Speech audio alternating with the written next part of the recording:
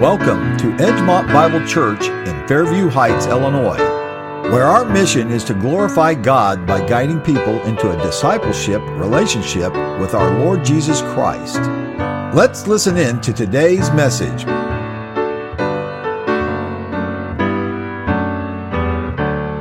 over to 1 Peter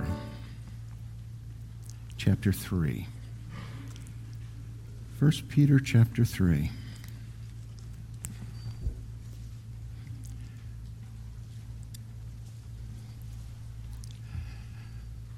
Glad Sue's here this morning. She,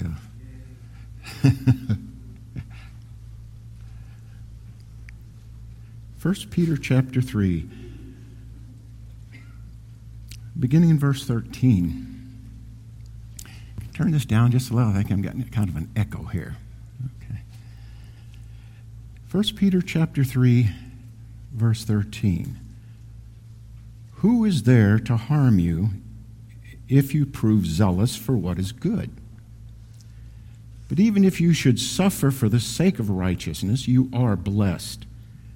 And do not fear their intimidation, and do not be troubled.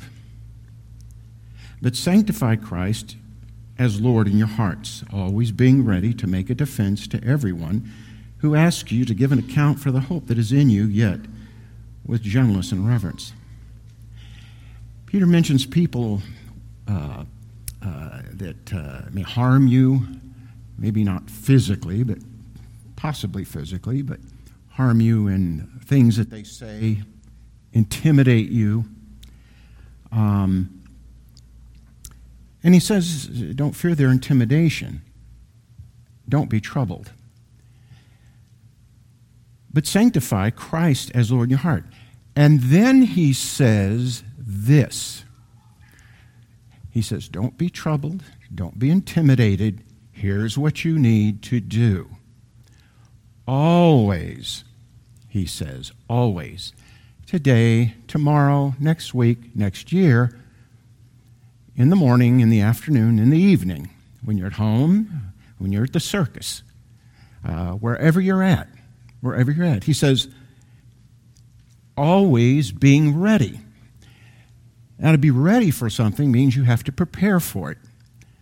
Okay, unfortunately, we're not automatically ready for things, If you're going to go on a vacation, you have to prepare for it. You have to do the laundry and make sure you got someone to keep the dog and the cat and pack the suitcase. You got to be ready. Well, you got to be ready for this. People will intimidate you, and he says, in the natural thing is you become fearful because people are intimidating you in some way. But he says, don't be. Always be ready. Prepare yourself to make a defense to everyone who asks you to give an account for the hope that is in you, yet with gentleness and reverence. I've noticed the past several years as I counsel families that I'm finding more and more families whose son or daughter has been intimidated, negatively affected by the issues that we have in our culture. And my goodness, there's a billion of them, isn't there? You got transgender issues and homosexual issues, moral relativism, but something that I'm seeing a whole lot more, issues about the existence of God. And it's not that the son or daughter doesn't believe in God anymore, but they're fearful and have been intimidated and just don't know what to say. Well, mom and dad don't know what to say either. And they go to church and they don't get any answers there as to what to say. So, kids are growing up believing the things that you taught them. Things that you taught them, mom and dad taught them, what they learned in church, what they read in the Bible. in Sunday school, and, like God created the heavens and the earth. Adam and Eve and Noah and the ark were historical people and historical events. These things really did happen. And then as they get a little older and get out and about a little bit more and start relating more with other people and going to school and then high school and then college, or, they're online, they're on their phone, they're reading all kinds of stuff, getting all kinds of information fed into them. And their faith is challenged. They've grown up in church, they've heard all these things, and now they're hearing all these other things.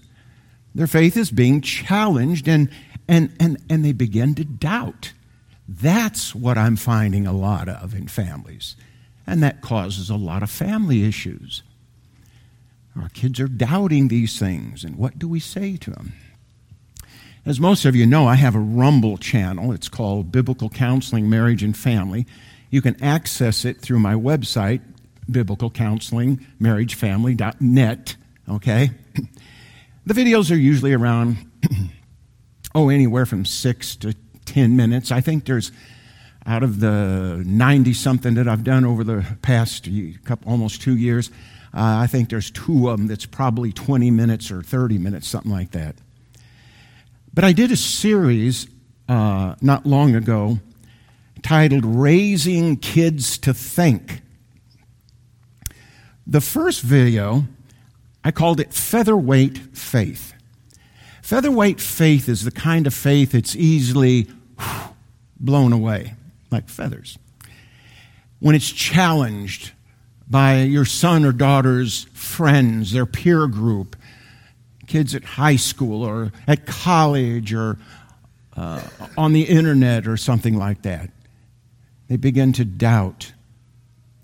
I began to research some things about this some time ago, and I found, if you're familiar with the Barna Group, George Barna is an organization that tracks the culture and Christianity and so on and so forth. And George Barna Group recently published that less than 1/2 of 1%, less than 1/2 of 1% of ages between 18 and 23 hold to a biblical worldview.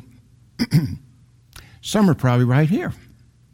Less than 1/2 of 1% hold to a biblical worldview. Barna defined worldview as, number one, a belief in absolute moral truth. Less than 1/2 of 1% believe that. Number two, the Bible is completely inerrant. Number three, Satan is a real being. Number four, you cannot earn your way into heaven through good works. Number five, Jesus Christ lived a sinful life. And finally, number 5 or 6, God created the universe. Less than 1/2%. It blew me away. I kind of read back, what? So I started Googling that. Let me find out what other people are saying. Yeah, they're saying about the same thing, other research organizations. I knew it was way down there, but I didn't know it was way down there. Barna research went on to say that 75% of young people leave church after high school. And the reason that they give is intellectual skepticism. Things just don't make sense to them. Things that they learned in the Bible, things that mom and dad taught them, things that they heard in church, things that they heard in Sunday school. It just wasn't making sense. Now, some just abandoned the whole thing. Most of them didn't. Most of them are walking around and still going to church and doing everything. But man, they've got a lot of doubt there. They've got a lot of questions. and they're not getting answers to them. They're bombarded with messages that raise doubt about the truth claims of Christianity. It's funny how we think, yeah, just get them into church. If we just get them into church, they're just going to church. Okay, we've been going to church for years. They're all right. No, they're not. They're hearing messages like, your parents have just indoctrinated you with all this stuff. You need to start thinking for yourself. Christianity is contrary to science. There's no proof that God exists. So why do you believe it? Matter of fact, believing in God is almost like believing in the tooth fairy and leprechauns, things like that. It's not science, there's no facts, no truth in it. You can't prove it. Parents, we teach kids what to believe. But today kids are asking, okay, why should I believe it? And they're not satisfied with the answer because the Bible said so. Now that's a good answer. But they're not satisfied with that anymore. They're looking for objective, external, rational answers to hang their faith on. It's interesting how in looking at this verse that we're looking at here, always be ready to make a defense, and a lot of other verses and other examples that we find, the Bible commands us to be intelligent. The Bible commands us to be rational. The Bible commands us to think. The Bible commands us to be very rational, intelligent, and logical about our faith. That's what he says. Always be ready to make a defense to everyone who asks you the reason for the hope that you have. Over in Philippians chapter 1, verse 7, Paul says it like this. Paul said, he is set for the defense, there's the same word, of the gospel. That's what he does. Do we think that way? Do we think that, I'm to defend the gospel? That's what Paul said. I'm set for it. Set for it. I'm planted, rooted, and here I'm set for the defense of the gospel. He couldn't say it any stronger, I don't think.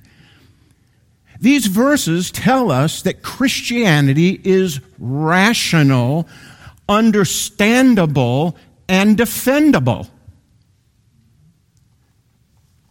The problem is we're not teaching our children how to defend it.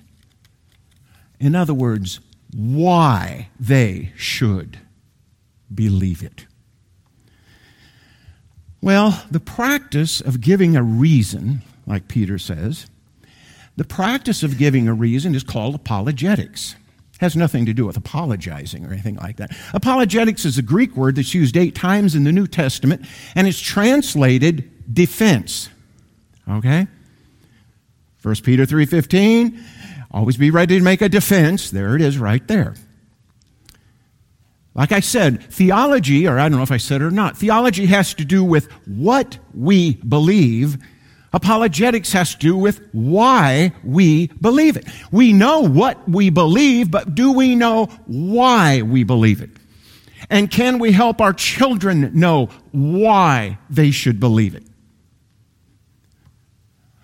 Your son or daughter sitting in a school classroom, the teacher's talking about evolution. Well, your son or daughter, they believe that God created the heavens and the earth. And, afterwards, someone asks them, well, why do you believe God created heaven? Why don't you believe in evolution? Evolution is science. Why do you believe God created the heavens and the earth? And they give their typical response. Because the Bible says, I believe the Bible. Again, that's a good response. But a lot of people don't believe the Bible.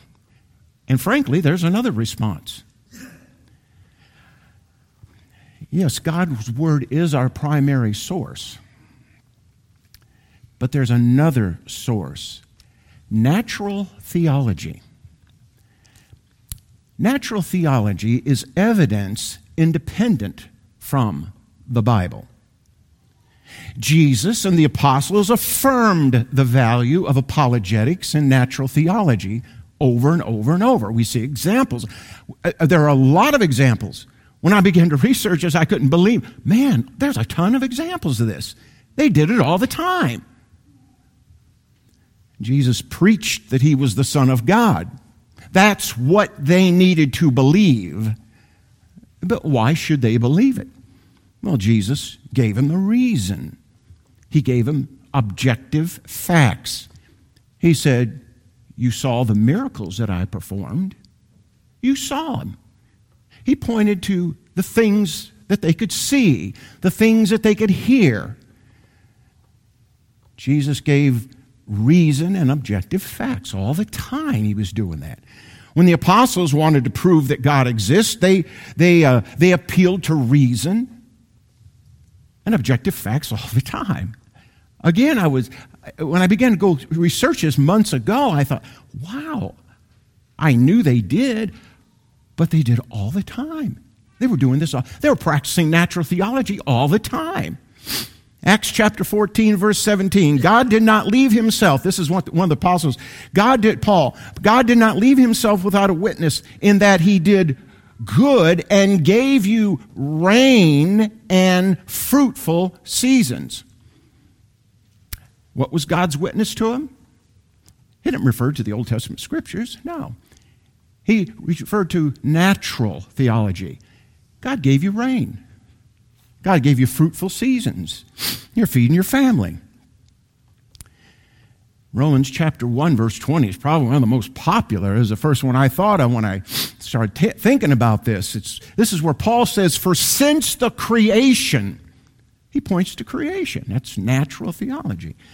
For since the creation of the world, his invisible attributes, that is, his eternal power and divine nature, have been clearly seen, being understood by what was made. That's natural theology.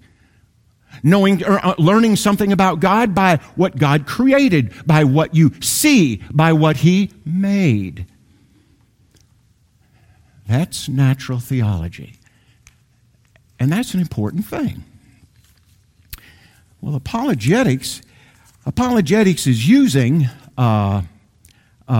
rational arguments from natural theology. Now, that doesn't mean you don't depend upon the Holy Spirit. What it means is you depend upon the Holy Spirit to use the reasons and the arguments and the evidence that you present from natural theology. That's what you're doing. Let me tell you something. When someone says to you, there is no evidence God exists, now you can say, oh, yes, there is. And parents need to learn this and teach it to their children. And you know what I found out? I thought, man, I'm going to be getting into something that's over my head. And I did get in a few things that was over my head. But so I'm staying away from those today. But for the most part, it's not difficult at all. It's not difficult at all. There is philosophical evidence for the existence of God. But I want to focus on scientific evidence today and next Sunday. Scientific evidence for the existence of God. The philosophical evidence, that's kind of deep, and it's slowly dawning on me. And when it dawns on me, I'll let you know. But the scientific evidence, it's not difficult at all. I remember when I was a kid, I wanted to be a cowboy. Roy Rogers, the rifleman. I wanted every kid, at least every boy in our neighborhood, they wanted to be a cowboy. Well, later on, I set my ambitions up a little higher than that. I wanted to be an astronomer. Yeah, I wanted to be an astronomer. And I remember, I don't know if I got it for my birthday or what, but Mom and Dad bought me a astronomy game. I don't know the name of it. It wasn't called the astronomy game. But when you open the board up, it was a big picture of the solar system. There was the sun and the earth and the planets and the moons and the asteroids and the Van Allen radiation belt. Man, it was all there, you know. And the players had rocket ships. That was an awesome game. That Christmas, I got a telescope. Yeah. I was set. I was going to be an astronomer. Well, as you can tell, I'm not an astronomer. But months and months ago, when I started really researching this stuff and getting into this stuff, all of a sudden I thought, man, this is like when I was a kid and I was astronomy and the universe and all this other stuff. And so I said to Pam, I want to get me another telescope. So I bought me a really, really good telescope. Computerized thing. You can put your iPhone on it. You can hook it up and view it through your laptop. I mean, it's awesome. Very complicated. I'm trying to figure it out. But, oh well.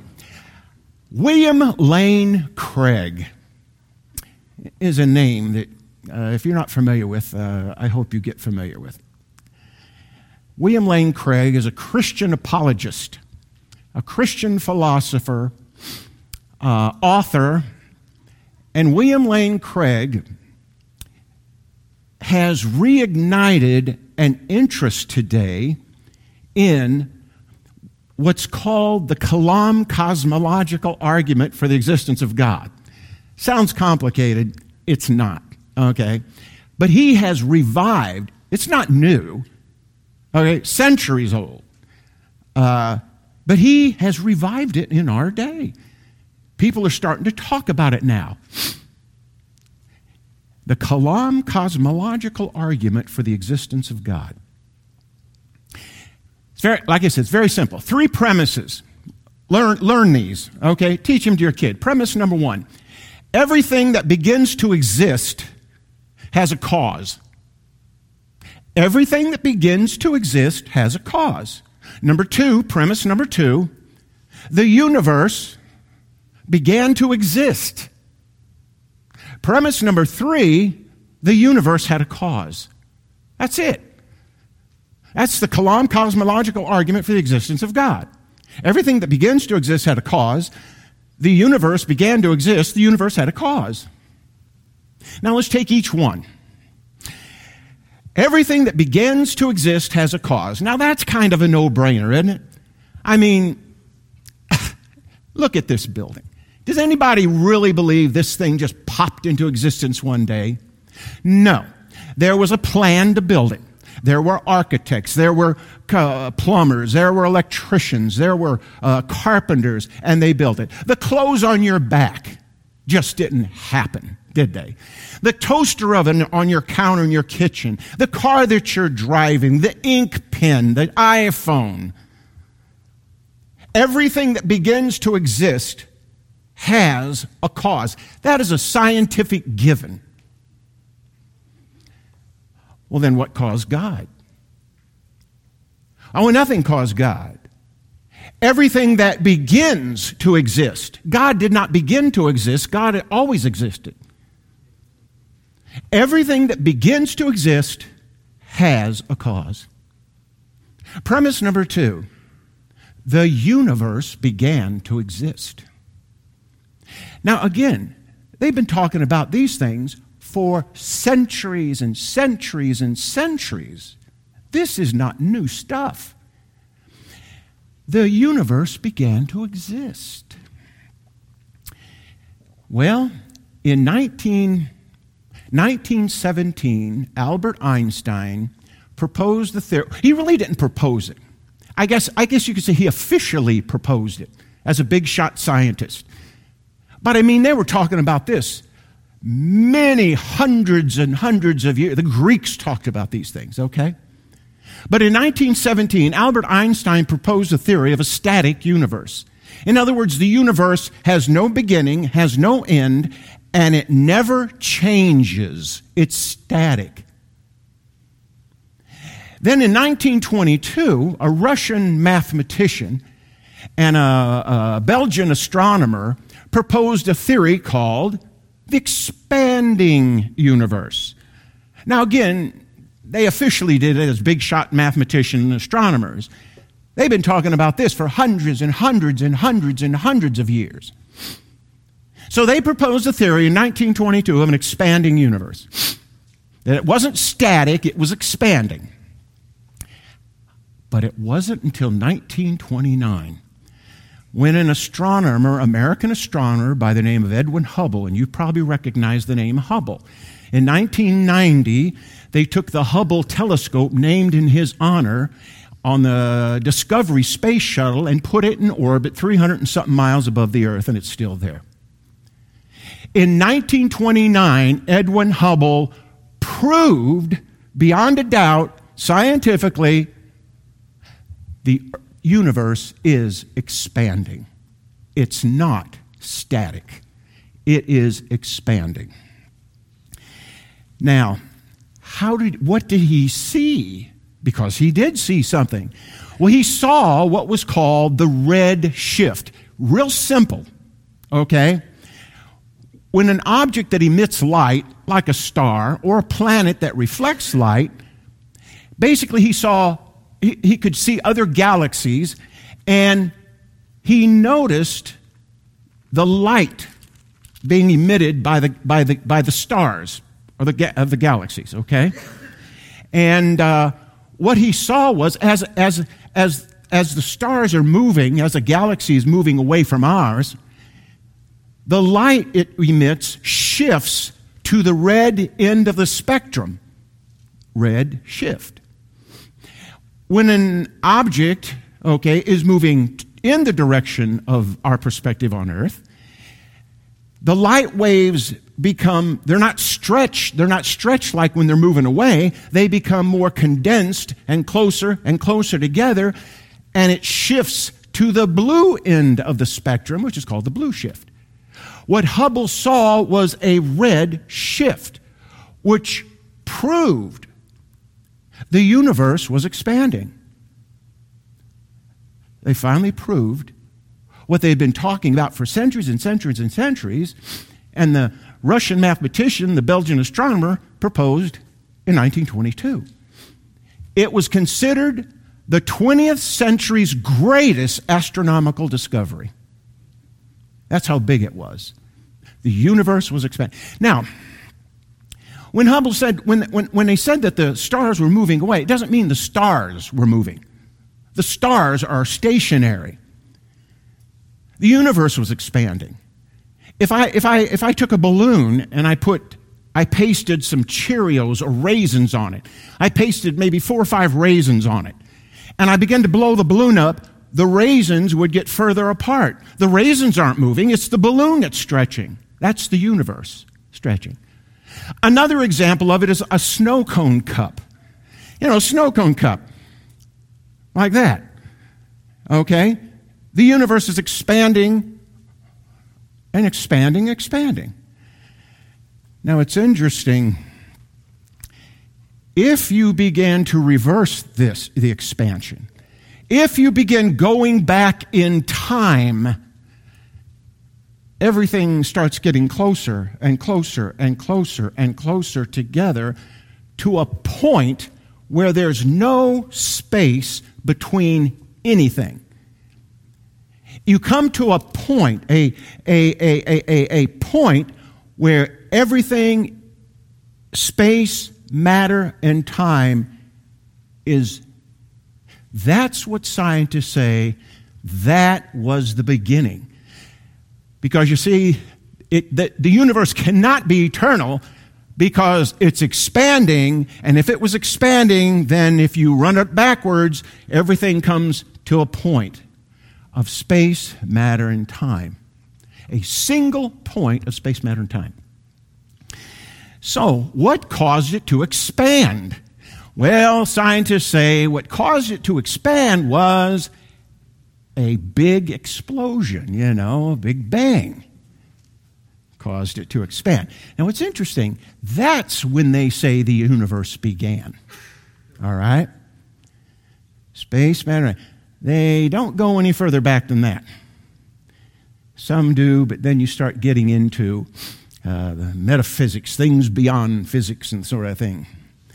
And so it began to, a big explosion, and boom, the universe began expanding and is still expanding today. Well, from a Christian perspective, our experience with explosions is explosions blow things up. Explosions destroy things.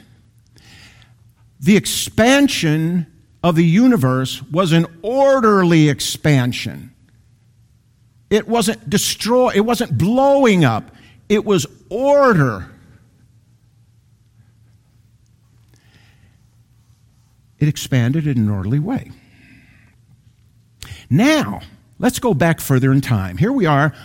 Universe has come further, and we've come to a single point of space, matter, and time. Now we go back further than that. What is there?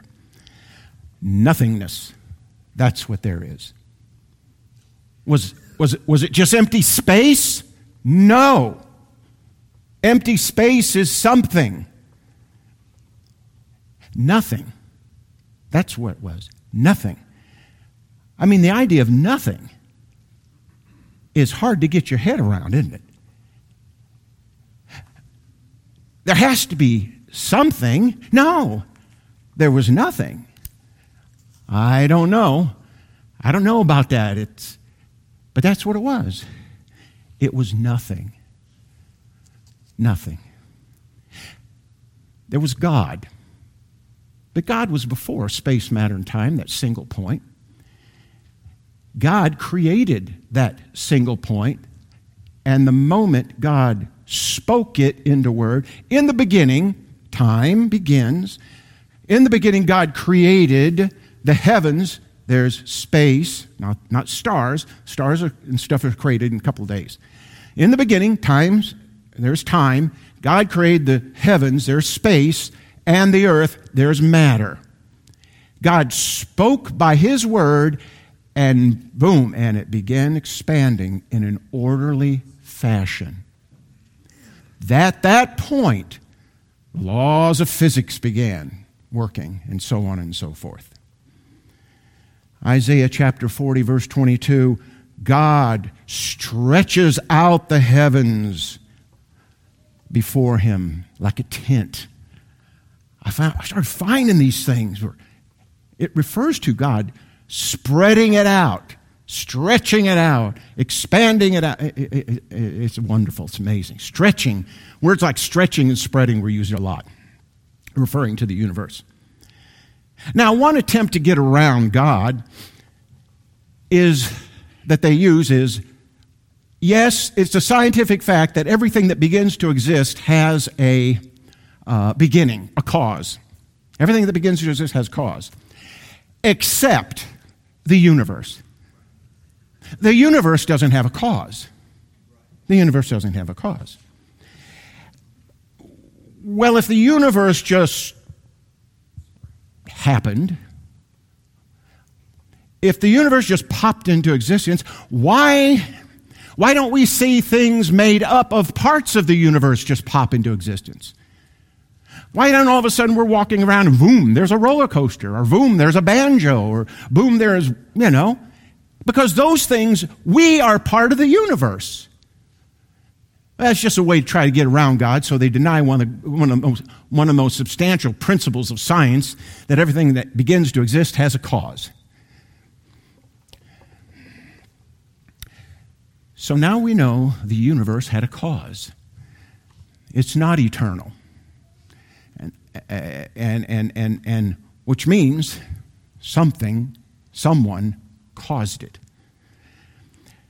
Well, a second evidence of that the universe had a cause is premise 2, is the second law of thermodynamics. So the second law of thermodynamics is easy to understand. We all experience it every day. Second law of thermodynamics just simply says everything goes from order to disorder. Now, scientists say that the second law of thermodynamics began at the Big Bang. It did not. The Bible tells me when it began. The second law of thermodynamics began at the fall. That's when death entered the world. That's when people began to grow old and die. That's when things began to run down and wear out. Okay? But the second law of thermodynamics simply, some of the references in the Bible of the second law, like Romans 8, 20 and 21. Listen, creation was subject to vanity. All creation is moving to vanity, in bondage to corruption. All of creation is in bondage. It is on a road of corruption, and nothing's going to stop it. Psalm 102, 25, 26 describes the effects of the second law. It says everything grows old and wears out because of everything is perishing. That's the second law of thermodynamics. That's why your shoes wear out. That's why the paint on your house goes old and cracks and fades. That's why Al's wearing out. That's why his knee's wearing out. You know? Second law of thermodynamics. Jesus said in Matthew 24:35, he said, heaven and earth are passing away. That's the second law of thermodynamics. Because the universe will eventually die, scientists refer to that as equilibrium. In other words, what it means is all the energy in the universe, all the stars, all the heat, all the energy in the universe will eventually be used up. And the universe will reach equilibrium. It'll be constant, cold, dark, dead. An example. Pour you a cup of coffee, set it on the counter, go in the other room, forget about it, come back a little later, what happens? It's cold. It's the temperature of the room. That's the second law working. Explain it to your kids. Explain it to your kids. Use a candle. Light a candle. Candle's hot. It gives off light. It burns down, goes out. After a while, the wax is hard and cool. That's the second law of thermodynamics. There's tons of examples of it. If the universe is infinite, which, by the way, I'm not going to say that. If the universe is infinite, which it's not, we should have reached equilibrium billions, trillions, infinite years ago. You see, if the universe has always been, the second law is not infinite. It begins and it runs down. Then we shouldn't be here today if the universe is infinite. It would have reached equilibrium trillions and trillions and trillions and trillions and trillions of years ago. You see, the second law of thermodynamics proves that the universe is not infinite, and it had a beginning. Everything that begins to exist has a cause. The universe began to exist. We see that in the second law of thermodynamics. We see it in the fact of the discovery by Edwin Hubble and the red shift. Premise number 3. Let's move on. We got to quit. Premise number 3, the universe had a cause. Premise number 1, everything that begins to exist has a cause. Premise number 2, the universe began to exist. Number 3, conclusion, the universe had a cause.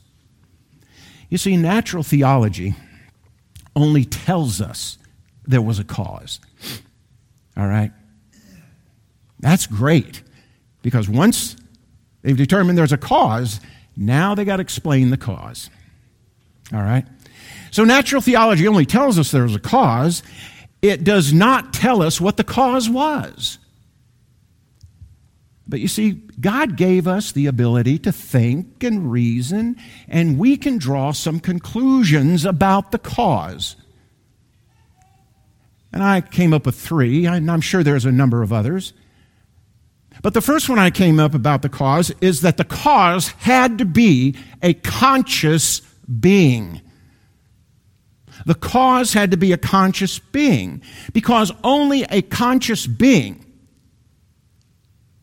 can decide not to create or decide to create. Rocks cannot decide to do anything. Hydrogen cannot decide to do anything. Only a conscious being can decide to do something. And not only that, only a conscious being can create other conscious beings, like us.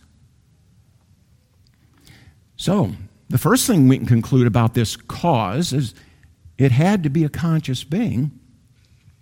Second thing we can conclude about this cause is that this cause existed before space, matter, and time. Which means this conscious being, this cause, was eternal. He existed before there was any time or space or matter. There was nothingness.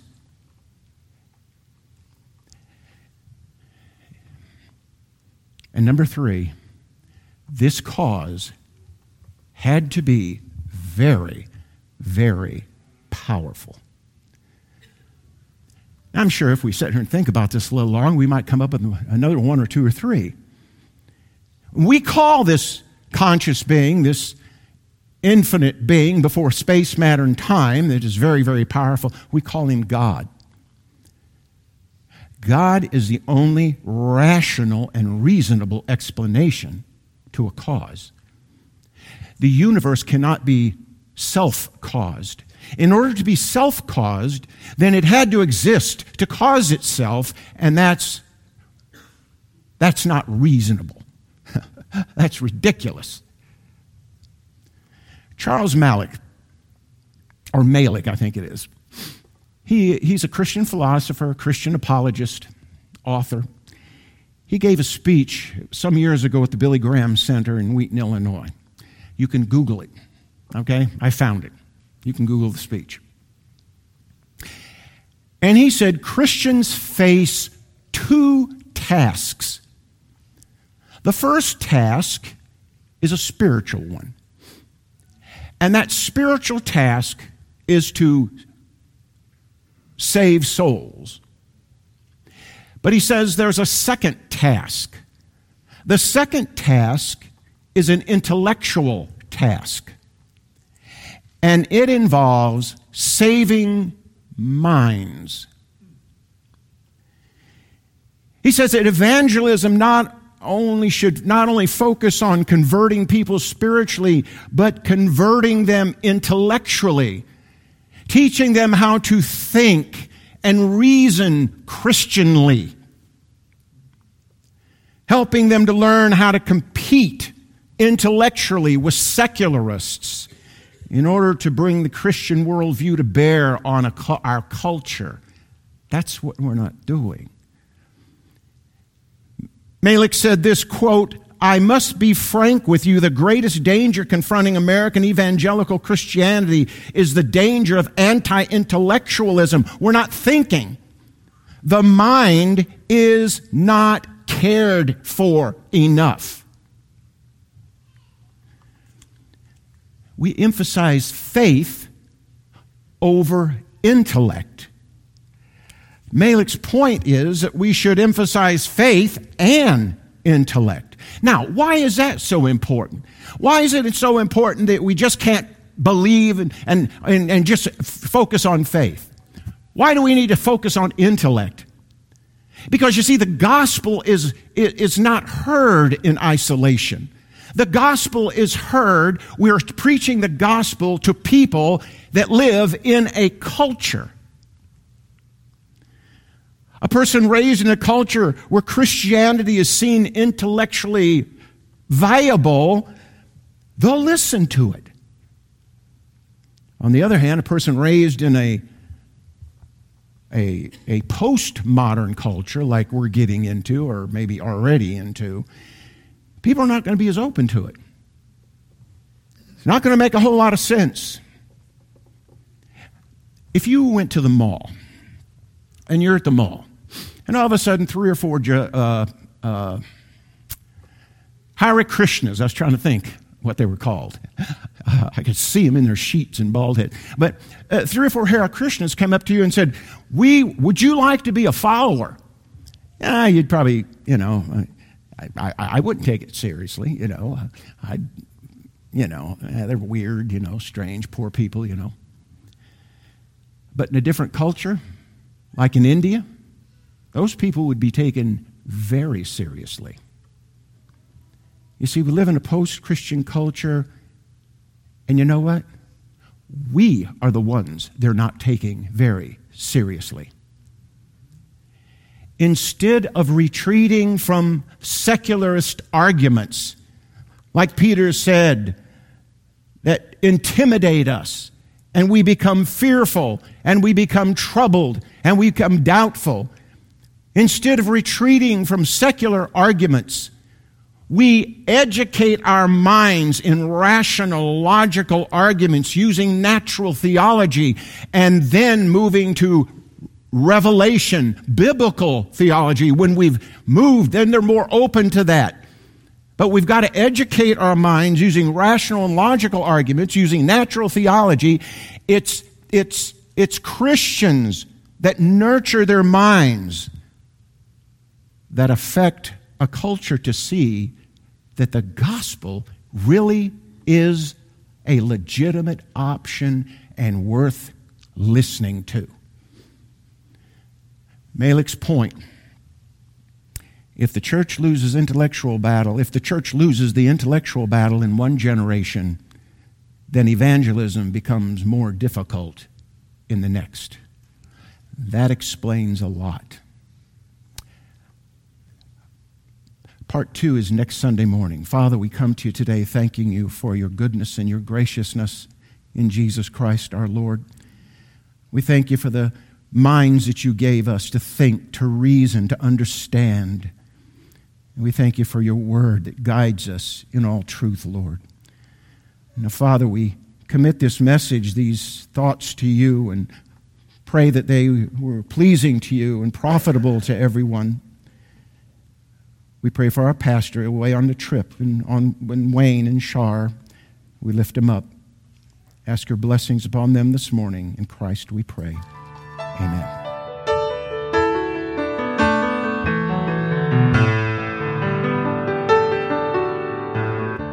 We hope God has encouraged you with today's message. Thank you for joining us at the Edgemont Bible Church. We'd love to have you visit us if you're ever in the area. For directions, more information, or to support the ministry of Edgemont Bible Church, please go to our website at edgemontbiblechurch.org. That's Edgemont Bible Church, all one word, .org. You can also follow us on Facebook at Edgemont Bible Church, where the Sunday morning message is broadcast live.